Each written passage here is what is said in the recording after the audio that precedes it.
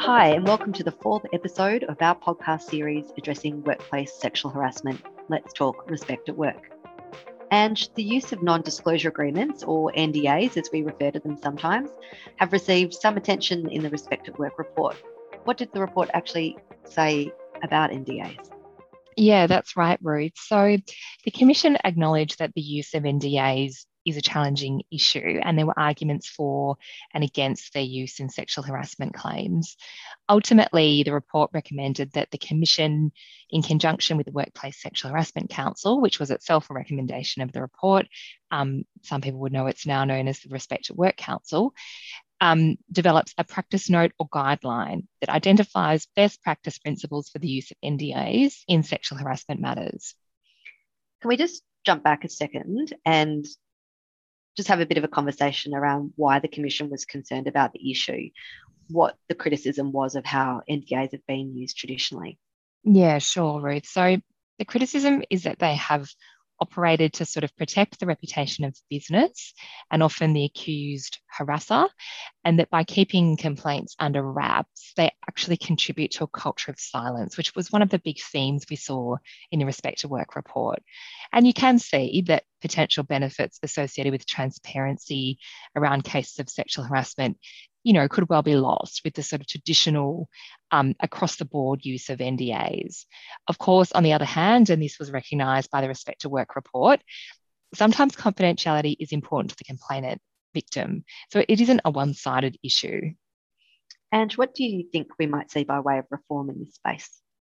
Well, there are several different sort of models that you can see being used elsewhere, especially in overseas jurisdictions, that indicate some potential options for the Respect at Work Council to consider. And there are actually some developments in Victoria which are quite interesting to note.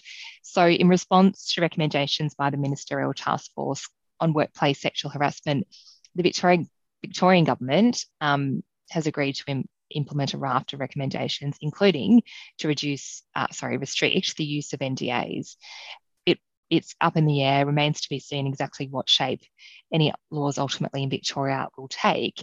But it's suggested that guidance can be taken from proposed legislation in jurisdictions like Ireland, as well as other countries. Can we just pause on that point and perhaps let's touch briefly on what the Irish bill says to give listeners a bit of an example of some of the emerging practices from overseas? Yeah, so absolutely, Ruth. So it proposes to prevent employers from entering into an NDA unless this is the expressed wish and preference of the employee complainant. So query as to how one is satisfied that that is the case. Additionally, to be enforceable, there are a number of different factors that would need to be satisfied. So some examples include the employer having offered the employee independent written legal advice at the employer's expense, that the NDA includes an opportunity for the relevant employee to decide to waive their own confidentiality in the future, and that the NDA is of a set and time limited duration. Interestingly, the bill in Ireland is proposed to have retrospective application. So it's a really interesting addition there. And if that sort of model was adopted here, it's fair to say it would represent a very significant departure from the way in which claims have been conventionally handled in terms of confidentiality terms. And looking back on, matters over the years, I think it would indicate a real landmark shift in terms of how they are used. I think we're probably some time away from seeing exactly what shape the changes will take in Australia. So importantly, the Respect at Work Council's note or guideline, it's not going to be a legally binding requirement, but it will certainly form part of the picture that, will need to be taken into account when a company is faced with a claim. Although in Victoria, we are expecting that the reforms will actually be adopted into legislation, although again, the government is still considering the issue, so it is a little bit of a wait and see. So it sounds like, to me from some of the points that you're making, that there's a bit of ongoing uncertainty in this space.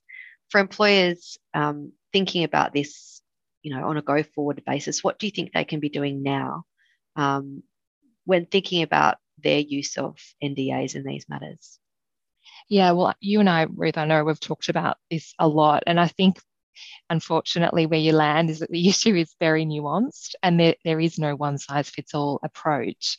What I would say is that I think it would be sensible, if it's not already happening in your organisation, to have an open mind about NDAs and confidentiality provisions, to really unpick what is important and why they're being used.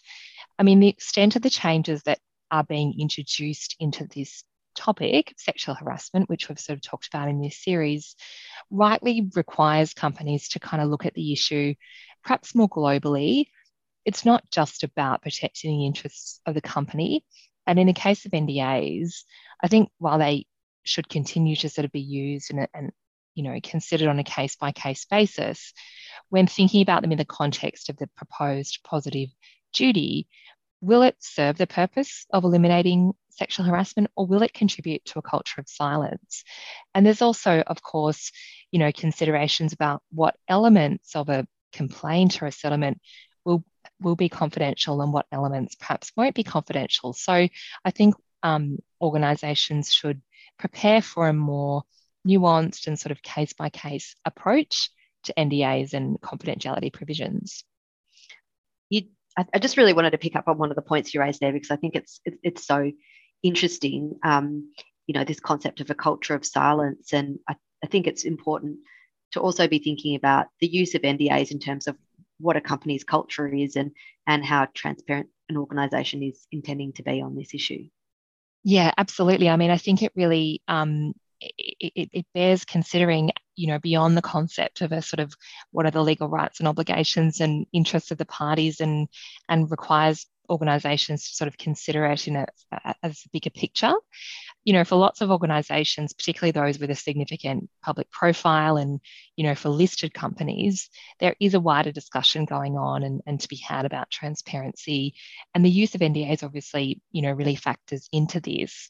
The Champions of Change Coalition, for example, have been very active in sharing resources, obviously aimed at sort of the executive level. And their view is that stakeholders are entitled to know about a claim if it involves senior people, which is, certainly a departure from sort of conventional practice. And similarly, the AICD has publicly recognised the role that greater transparency can play in addressing the systemic drivers of sexual harassment. So that, goes to what we were talking about earlier around the culture of silence. Equally, I think we'll continue to see more pressure from a disclosure perspective in terms of how, for example, the ASX corporate governance principles might evolve to sort of set best practice for listed companies regarding what sort of disclosure is expected on issues around sexual harassment, discrimination, gender equality, and so on. I really agree with that, Ange. I think we're going to see this a lot more. A lot is being spoken about at the moment about the rise of ESG, and this issue really squarely sits within the S, or the social factor. So I think it's probably fair to say that expectations are only going to increase in this space. Yeah, no, I would totally agree with that, Ruth. Thanks for listening today.